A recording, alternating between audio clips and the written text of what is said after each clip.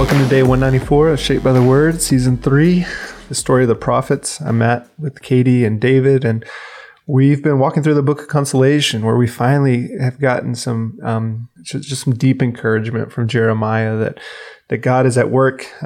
Restoration is coming, and yet even in the midst of that restoration, we found ourselves yesterday receiving actually some. It's comforting in some way, but in some ways it's not. That they're going into exile. Destruction is coming. Siege is coming before restoration, and yet God calls Jeremiah and says, "Hey, I want you to go buy this field."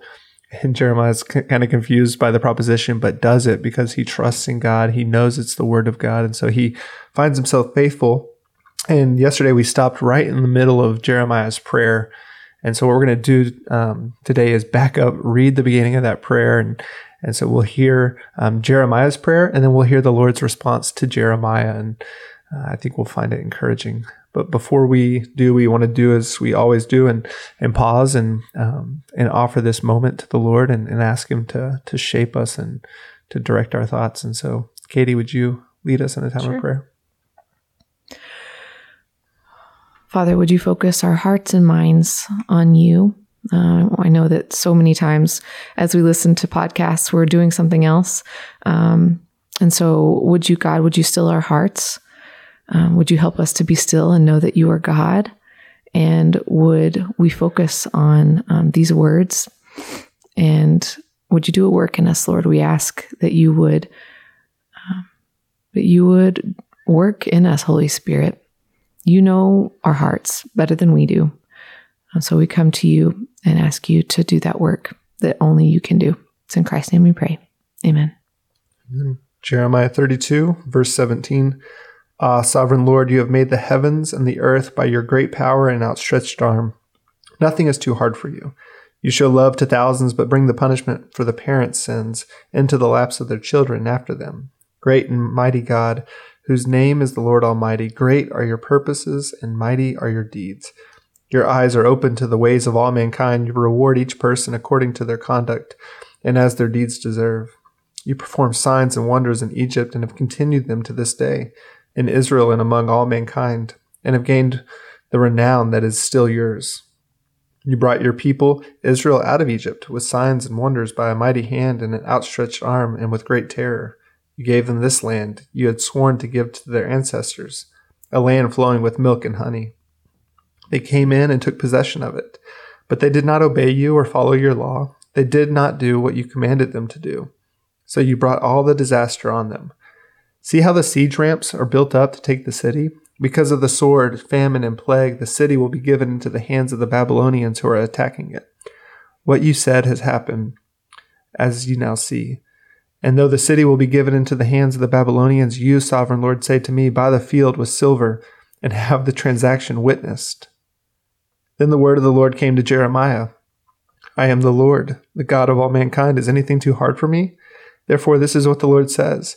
I am about to give this city into the hands of the Babylonians and to Nebuchadnezzar, king of Babylon, who will capture it. The Babylonians who are attacking the city will come in and set it on fire.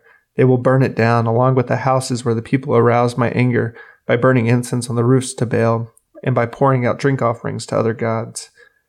The people of Israel and Judah have done nothing but evil in my sight from their youth. Indeed, the people of Israel have done nothing but arouse my anger with what their hands have made, declares the Lord.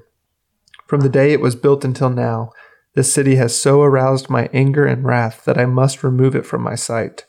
The people of Israel and Judah have provoked me by all the evil they have done.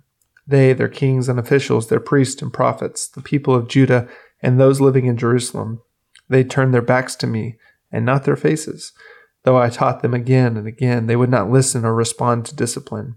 They set up the vile images in the house that bears my name, and defiled it. They built high places to Baal in the valley of Ben Hinnom to sacrifice their sons and daughters to Moloch. Though I never commanded, nor did it enter my mind, that they should do such a detestable thing, and so make Judah sin. You are saying about this city, by the sword, famine, and plague, it will be given into the hands of the king of Babylon. But this is what the Lord, the God of Israel, says. I will surely gather them from all the lands where I banished them in my furious anger and great wrath. I will bring them back to this place and let them live in safety.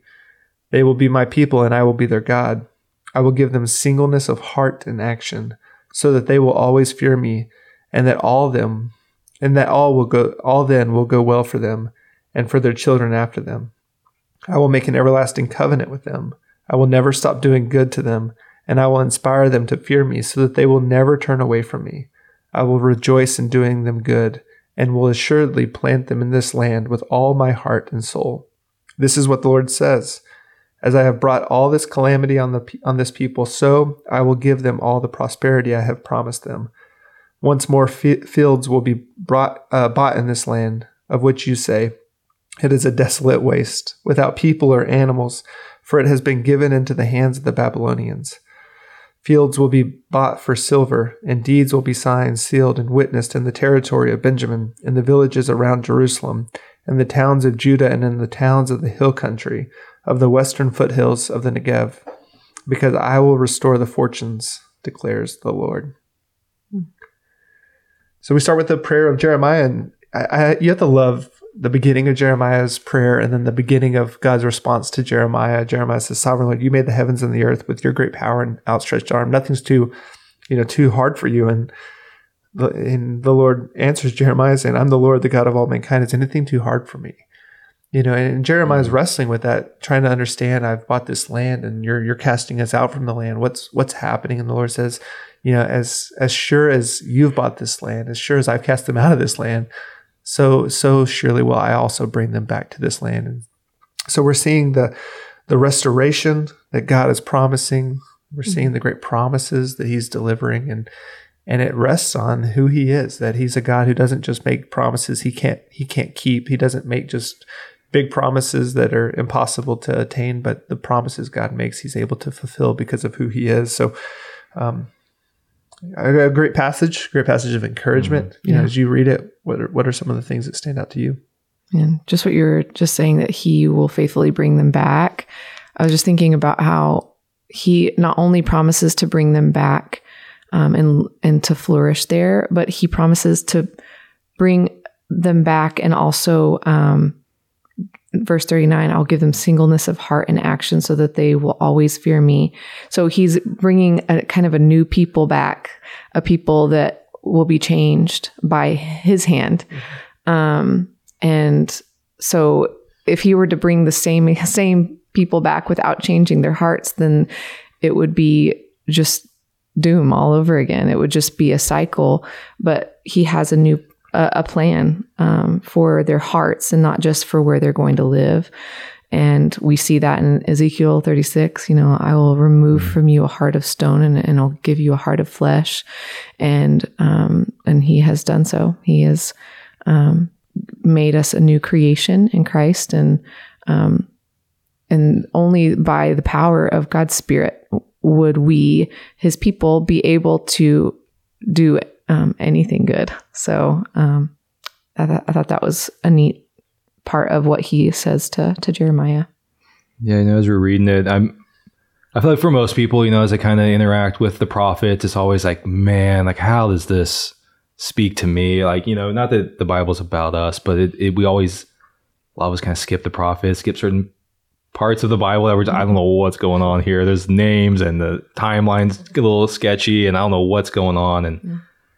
But there are like these really awesome little nuggets that which should encourage us to be in the prophets. I mean, because as we look at Israel's story, and we've talked about it a lot at Christ Church, but their story is in many ways our story, which is the biblical story, which is humanity's story. And I feel even in verses 37 and 38, you basically get like all of the Bible.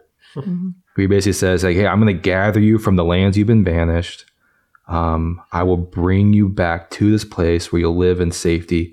You'll be my people. I'll be their God. That's like all of the Bible. Mm-hmm. We've been banished because of our sin. We long for a place that's going to be restful and peaceful and fulfill us and give us what we want. And, as we talk about a lot, we try to find that in the suburbs, and we look for that, and we build these places, and we get rid of the things that, look broken, and send them to other counties so we don't have to mess with it. And we try to create this, but we can't find it. And that's what Jeremiah is telling them. Like, You're not going to find that. I'm the one that's going to do it. I'm going to bring you back, and then you'll actually live in a place you're meant to live in with safety.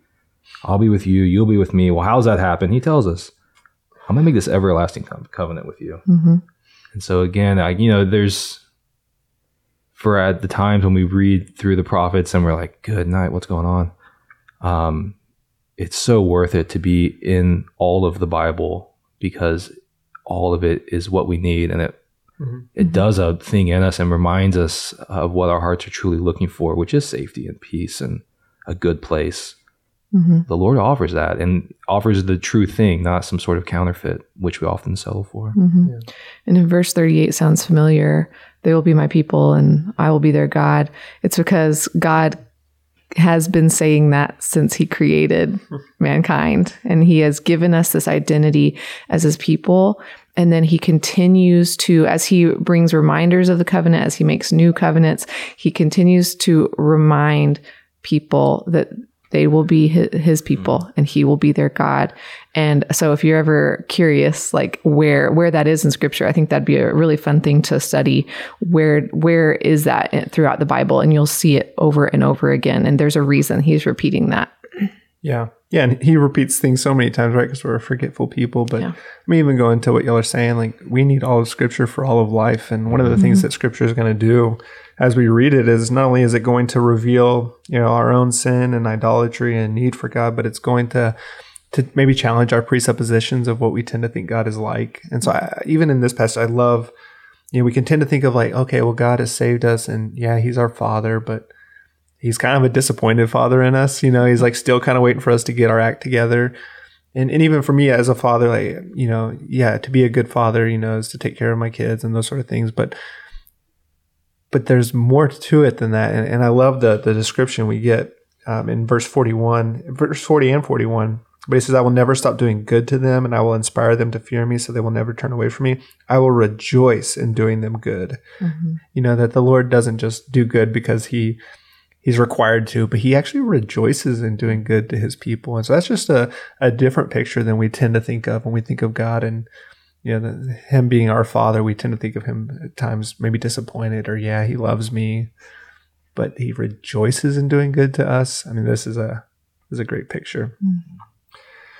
We have a couple Psalms for the weekend. We're looking forward to gathering as a church and proclaiming, the goodness of this God together, encouraging our hearts through worship. And so we encourage you to read the Psalms, join us for worship, and let's stir our affections for Jesus, together. Mm-hmm. Let me pray. Father, thank you for your word. We thank you for the wonderful reality of the new covenant in Christ Jesus. Thank you for that everlasting covenant you've made. That you will never stop doing good, that you will continue to be our God, and we will be your people. And so, Father, anchor us in that truth today. Remind us of who we are. Remind us of who you are. And Father, would we continue to live as your people in this place for your glory, for our joy, for the good of this place. It's in Christ's name we pray. Amen.